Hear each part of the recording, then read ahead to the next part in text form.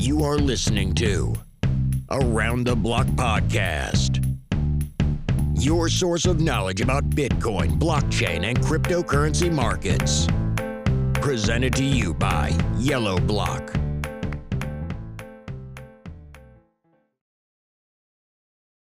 Welcome everybody to the first episode of Around the Block. I would just want everybody to have a little bit of patience, simply because this is our first episode. So we're going to have a little bit of trial and error based on your feedback. So please let us know on Twitter what you did like and what you did dislike of this podcast, and we will try and make this project absolutely perfect for you. For tonight's host, we have the Crypto Monk, we have Crypto Orangutan, and you have me, which is Teddy. Today, we will be talking about the DeFi mania. We're going to talk about Bitcoin's low volatility and maybe a little bit of the correlation that Bitcoin has with the SP 500. And then if we have some time at the end, we will be talking about the new Bitcoin ban in India that might be lifted. So people are speculating that India may become the new sort of haven for cryptocurrencies. Okay, so the first topic of today is a DeFi mania. If you never heard of DeFi, DeFi is essentially the ability of anonymously using financial services without a central party. It allows you to borrow money, you can actually loan money, and you can earn interest on that money. There's been this huge bubble, everybody's talking about DeFi. So, Monk and Crypto Orangutan, what do you guys think about the DeFi mania? Is it a bubble? Is it something concrete? What's going to happen next? So yeah, regarding DeFi mania right now, I'm pretty sure it's a mania, basically, because there is definitely not a new influx of interested investors in this. It's purely driven by hype. Also on top of this, the whole concept of getting some loans and getting some interest on crypto projects is a bit too complicated for average Joe. I definitely think that we still might need to have some third parties to basically provide this type of services. I don't think we will be able to get rid of banks just because we have some crypto projects trying to replace them in every type of services they can provide, and especially this one. Many people right now and are completely financially illiterate, so to me, there are two ways in which we can look at DeFi. One of them is the overall concept of this decentralized finance, which can become huge because a lot of people, like over 3 billion people, are unbanked and have no access to traditional finance. So DeFi as a concept is something that could actually be big, because you don't need to give your age, your occupation. You don't have to show your financial history to take advantage of products of finance that crypto could give to you. But there's also the other side of it, which actually gets more people excited right now, which is the DeFi as in shitcoin pumps, which in my opinion is nothing else but just another trend, short-term trend that makes the coins that are connected in any way to DeFi pump in a way that for now, at least to me, is unsustainable. If your altcoin goes times 10 in a month, no matter how significant you think that trend it is, there are people that will take in profits. So it's important not to get into it too late. Well, look, I agree 100% with what you guys are saying, in a sense that, look, the ideas are absolutely great. I do think that people are increasingly trusting less and less banks, and people want to be more responsible and independent of their own money and savings. However, as you guys have both mentioned, the technology and the infrastructure is not there yet. Again, I saw a tweet from Kevin Beardsley. He's one of the board members of Kraken, and he said that he spent $14 to look up $15 worth of Ethereum on Curve Finance, which is a project. And he's going to earn 7 cents weekly interest. It's going to take him 177 weeks to break even, which is 3.5 years.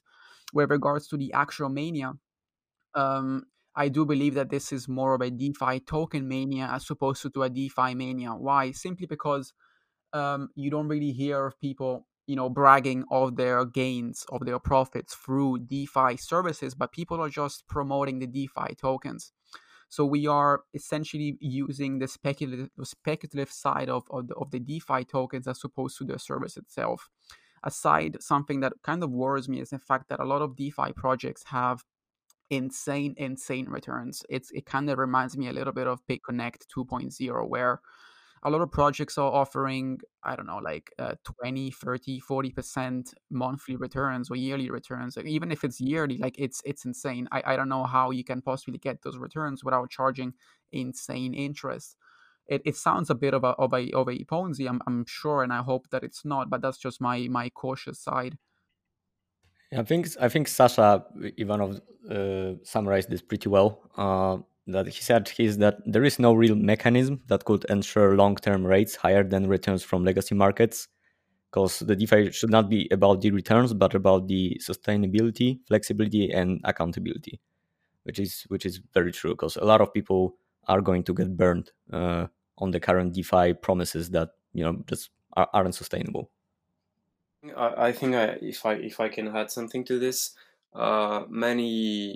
many of the concepts that are basically developed on under the DeFi banner are quite interesting. My only concern is that it's basically like a political ideology. On the paper it looks fantastic, but practically when you try it in reality, it's sometimes it can become completely messy. So again, it's definitely iDriven right now. It's a pure mania, but well, we are not going to complain about it. I mean, if you are into this market, you are in it also to trade it, basically to swing a couple odds and make a few bucks out of it. But as of now, I think it's almost impossible to say if it's going to be a sustainable, if those are going to be sustainable projects in the future. I mean, only the future will tell, but as of now, for me, I think decentralizing financial services is quite a bit of a challenge. It's even more of a challenge than the entire concept of digital money. Yeah, I agree. I mean, all the like longer consolidation periods for Bitcoin usually were good for alts, and usually all these periods had some sort of narrative around it, where the coins pumped, and this is a good one, as it's one of the few that actually has legs under it. Like, this is a concept that should become big going forward. This is what crypto was meant to be, basically, to give the opportunity to the unbanked people. But considering how early we are with DeFi and crypto, I believe that the attention that is given to it right now doesn't match the progress that was made up to this point. How long do you guys think until we will have a DeFi mass adopted? And will they replace banks? Or will banks just simply adopt a DeFi sort of service on top of it? Or will they just never really happen in the first place? I think it kind of connects like what is your belief in how significant crypto can be overall, not just DeFi. Uh, I struggle to find it believable that DeFi can actually take over traditional finance, because it's such a right now fresh concept and so much unknown around it, that it would be, outside of like some stupid hopium, it's stupid to believe that this can actually replace an infrastructure and the institutions that have been here for hundreds of years right now.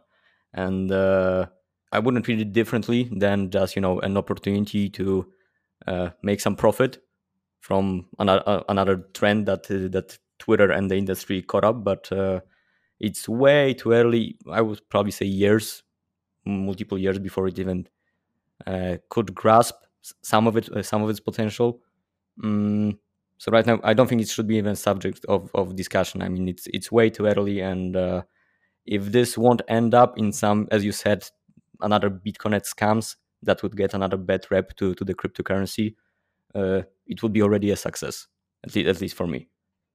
I agree completely with Orangutan's view on this. As I said it before, there is no way that this kind of projects, at least in the near future, are going to replace institutions. Like it or not, but with an institution, you have some warranties. When you sign a contract, you have basically, since you're dealing with a third party, you have some clauses covering your asses in case of things turning wrong. turning bad. Here it's not the case. It's basically completely running under the scope of mathematics and formulas, but it's way too opaque for average Joe to have an idea of where his money is going, basically, and why and how it's possible for him to get a constant to have a constant growing yield that will make him basically profitable and will make him reach the break-even point after X weeks, for instance. So, well, those things are, in my opinion, far too complicated regarding the state of this space as of now. Because the problem is also with the user experience, because this is something that crypto still struggles with. As in, even myself, I'm multiple years already in the industry, and I still, pardon my language, shit my pants whenever I send a bigger amount of money to anyone, because like the whole process is so complicated that people that are not technically skilled won't be able to do it, and the DeFi right now in the current state doesn't solve any of these problems. I mean, the UI is still terrible for all crypto experience. So unless that goes away and crypto will be easier to use by the regular people as well, I don't see how this could get any more traction that it does right now as an shit compound. Absolutely, because look, the only people that have access to the decentralized services right now are probably nerds like us. There's I'm pretty sure that my mother will never, put her savings on some DeFi project to earn some interest. So yes, we are, I think, decades away from this being used by normies. And today we're just speculating on what platform may be the big one, and chances are that it probably is not even here. Yeah, that's basically my point of view as well, which has nothing to do again with the fundamentals of DeFi. But I still think that fundamentally it's quite an utopia to believe that tomorrow it's gonna be a service used by average Joe on a daily basis. For somebody who has witnessed a lot of scams happening in the space, as anybody here who has been here for a few years, there is something awfully scary about locking your coins for a few months, or some projects even a few years. Will you guys feel more comfortable if you could lock up your money on big exchanges like Binance or Coinbase? Will you be more trustworthy of locking up a percentage of your capital there for loaning purposes? Not really. I wouldn't be able to trust any exchange long term. Binance has shown in the past that it has problems and hacks as well. There is no saying that Coinbase wouldn't have those in the future as well. So, like, the more responsibility is in your hands, the better. I wouldn't like to give it out to exchanges and outside third parties. For me, it's the same. If I had to choose, I would rather just lock up my money on a contract without third parties involved than just trust an exchange for this kind of financial mechanisms. It's way too risky. Anything could literally happen. One could say that some exchanges are too big to fail, but I mean, we've seen in the past what can happen to the biggest ones. So no, it's definitely not something I would do or trust. Okay, so for our listeners, just to recap quickly what happened with regards to DeFi, I think that we can all agree that that the ideas are great. We are vastly too early, and these prices that we are seeing are related to the performance of the speculative asset as opposed to users actually using those DeFi services. For our next topic, we want to talk a little bit about Bitcoin's volatility and maybe touch a little bit with the correlation with the SP 500.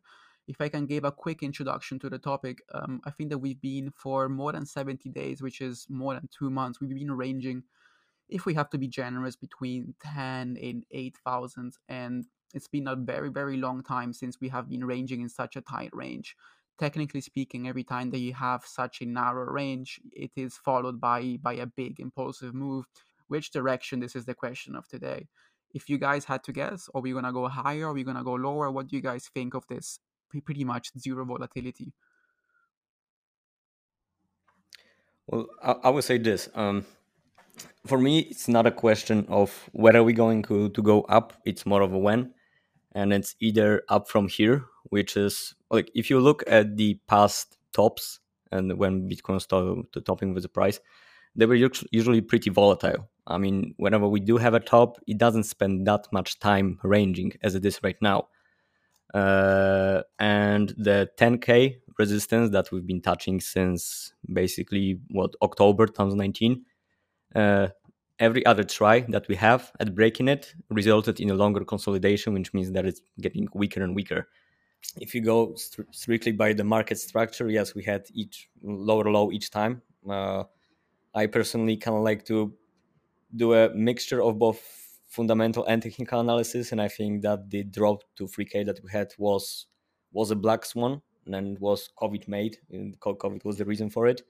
And if we didn't have the COVID and all the other markets collapsing, I think we'll be already far beyond 10K as we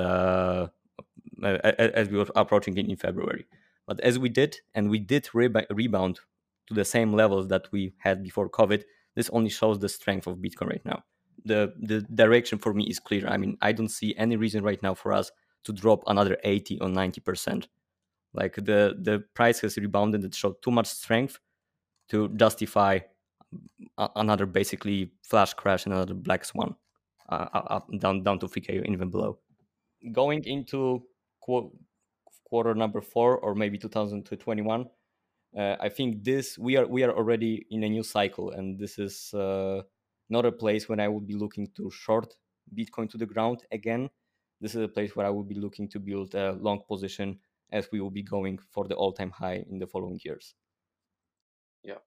Well, my point of view is I've been looking at the same BTC range for a few weeks now, but I have to admit that I'm not quite interested in trading Bitcoin, because I think that the real swings right now are into altcoins. I think that it's it's not really where the money can be made as of now. Well, obviously you can keep scalping and trade those micro moves, but I think it's way more interesting to monitor a couple of alts and try to play the obvious setups that are getting basically played out as it was before. From a personal point of view, I think we are going to pump from here. I don't see really. We could see a breakdown, but I don't really expect a massive retracement or huge correction. I think that the next time we're going to retest the 10K resistance is probably final breach of this goddammit resistance.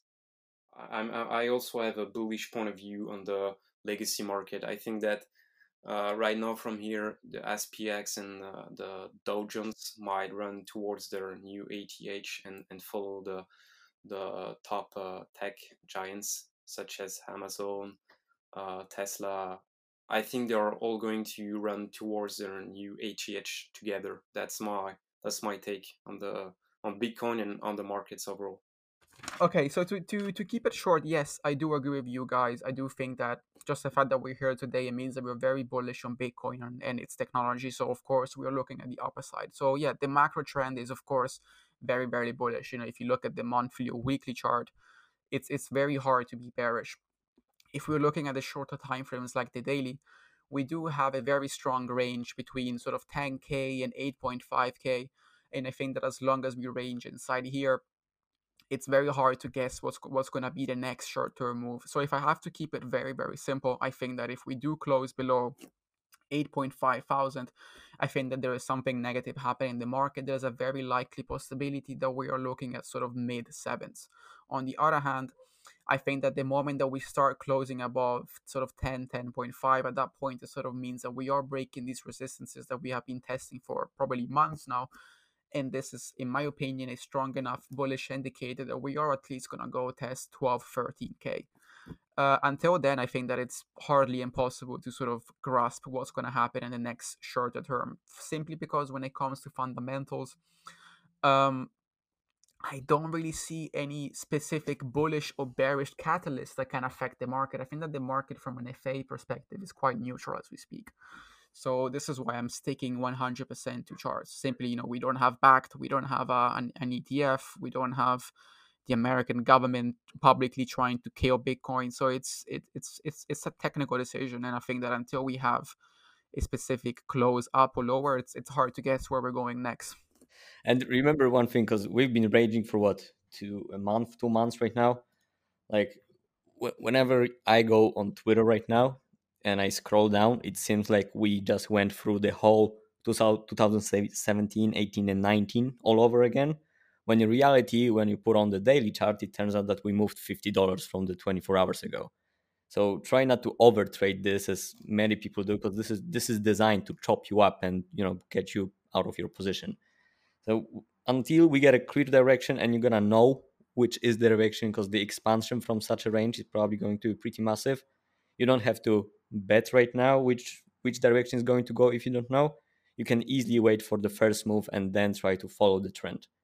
This is a lot of people struggle with it, and they just need and want to trade, but very often no position is the best position you can get. I could not agree more. Look, I'm a huge trading junkie in a sense that I could very easily stay awake the entire night and trade the 5 minute time frame. And you guys know that it's probably one of my weaknesses, but I haven't been trading actively probably in weeks for the simple reason that every single time that you do have a very bearish candle, you have the community freaking out, and then it's immediately followed by a very bullish candle. Everybody gets bullish, give it 5 minutes, and it drop again. So this price action is here to kill you financially. So Yep, I agree completely. I think this is a good moment also touch on the BTC and SP500 correlation. for people that don't really know what SP500 is, SP500 is the average performance of the top 500 companies in the USA. So based on how these top 500 companies perform, you can get an idea more or less of how the economy is doing. And as I've just mentioned a few seconds ago, since Corona sort of appeared and the total global lockdown, these companies have been performing really, really badly because people haven't been buying laptops or cars or traveling as much, and Bitcoin felt the consequences of it as well. We had a literally minute to minute rebound from Bitcoin's 3,000 to our range right now. What is interesting, in my opinion, is the fact that if I had to guess, the upside for Bitcoin will definitely be a lot higher than the average economy, mainly due to the limited supply of Bitcoins. And there's only so much that these companies can grow within a limited amount of time. Another thing that is quite interesting that has been happening lately is that Bitcoin has been providing forex traders with an edge for the simple reason that Bitcoin is open 24/7, so it's open after the closing bell, and it's open throughout the weekend. And typically, if Bitcoin performs badly during the weekend, on the opening bell on Monday, stonks tend to dump as well. On the other hand, if throughout the weekend Bitcoin goes relatively well and it's quite bullish, the markets tend to be quite bullish as well. So it's been a very, very interesting correlation. Definitely provide a lot of hedge to traders that are a little bit more sneaky with their techniques. I think that it's naive to assume that people that are on trading desks today in Wall Street that are trading famous companies are also trading Bitcoin and major cryptocurrencies, because the volatility of Bitcoin is as good, as tasty and profitable as Bitcoin from Forex. Do you guys assume that there's going to be this correlation for a long time between Bitcoin or cryptocurrencies and SP500, or is this going to stop the moment that Bitcoin goes for a so-called massive bull run? So for me, regarding a correlation between the S&P 500 and Bitcoin, even though correlation doesn't imply causation, we need to look at the macro picture of this, and it's quite obvious, as Orangutan said it, that this massive drop in March was completely caused by the coronavirus crisis. I mean, any single market reacted to this news. Bitcoin is not an asset that could possibly be an edge against this. Even gold basically dropped, so it's just a normal market reaction to a black swan event. Before this, both markets were having a pretty good time. I mean, Bitcoin was around 10K. The SPX was printing a new ATH almost each day. So I mean, the correlation didn't start in March. If you look at it from the people who likes to point it out perspective, it's something that there were just two markets training higher, and were basically, well, for Bitcoin it was not really running towards its ATH, but I mean, the worst was definitely behind ourselves. Just because you see or you spot a correlation doesn't mean that you will find it won't imply a causation. And I don't think that it will last forever, but I think right now, again, I'm going to repeat my take, but I think that if we don't go through another lockdown, and if most of countries basically reopen their borders and the economy starts to get back to normal, I think that basically the SPX is gonna run towards a fresh new ATH, and I think that for Bitcoin it's gonna be the same. I don't know how much time it's gonna take for Bitcoin. It might take a few months, or it might happen in a year from now. I don't know, but I think that, well, we'll see. Basically just see to bullish trending markets. That's just my take on it. And as far as I'm concerned, I'm not really interested in analyzing whether they are correlated or not. I mean, it's just gonna be a consequence of a financial healthy situation for the world. Okay, so to recap, we can, I guess, all agree that the only reason that we did have a massive correlation, and as a consequence of that, a massive dump between Bitcoin and SP 500 was due to a black swan event, which in this case was a global pandemic, and that we are both, all of us, very optimistic on both the markets and Bitcoin. Actually, we are very optimistic in the sense that we might have a new all-time high as long as we don't have a so-called wave two with regards to COVID-19. So I guess that it's we obviously, for our listeners, we definitely have a very biased perspective because we are in crypto 24/7. We literally breathe Bitcoin from the morning to night. But again, take this with a pinch of salt. And of course, this is not financial advice. So we have one more topic for this podcast, and this topic is about India lifting their ban with regards to big cryptocurrencies being illegal. So, who does anybody here have a take on this? Is this going to have an impact on the market? Has India actually been trading Bitcoin even if it was illegal, or will this actually open the gates to a new flood of retail investors? I got a short take on this. I mean, for me, this is the exactly same situation as we had with China since basically forever. I mean, I think I've seen already like four different news, like running back and forth saying India is banning, then it's unbanning, then it's banning again Bitcoin. I think that this news has little to no impact on the market, just like the China news stopped having any kind of impact some time ago. And with the way that the world is finally turning forward to cryptocurrencies, I mean the reputation and the companies and investors going into crypto are giving a much more positive outlook for the future. I don't think that any country would want to stay behind. Yeah, I mean, I think that it's in the interest, as you said, of every single government to take a very proactive and innovative approach to cryptocurrencies. Again, we are very biased, but I do believe that it's a matter of time before they will be adopted, among everybody. Will this have a huge impact on Bitcoin's price?